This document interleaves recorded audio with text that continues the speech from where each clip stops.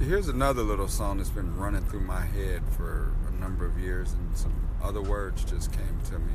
But this is like, boy, 5 years ago this came to me, and I just came up with this other part. So I don't know if it matches, goes together, or whatever. But if you're a musician, hit me back. Maybe you can work something out.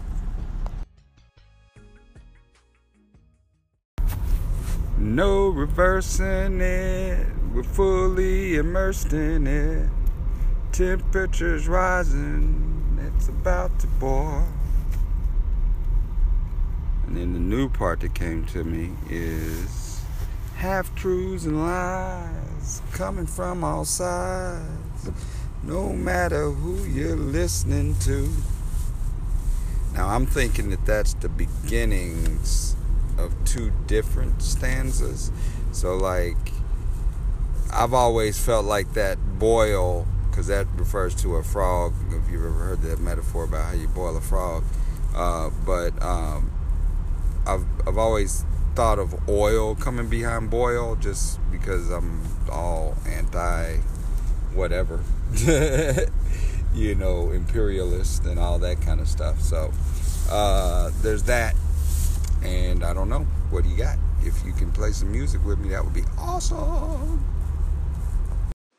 Michael, hello.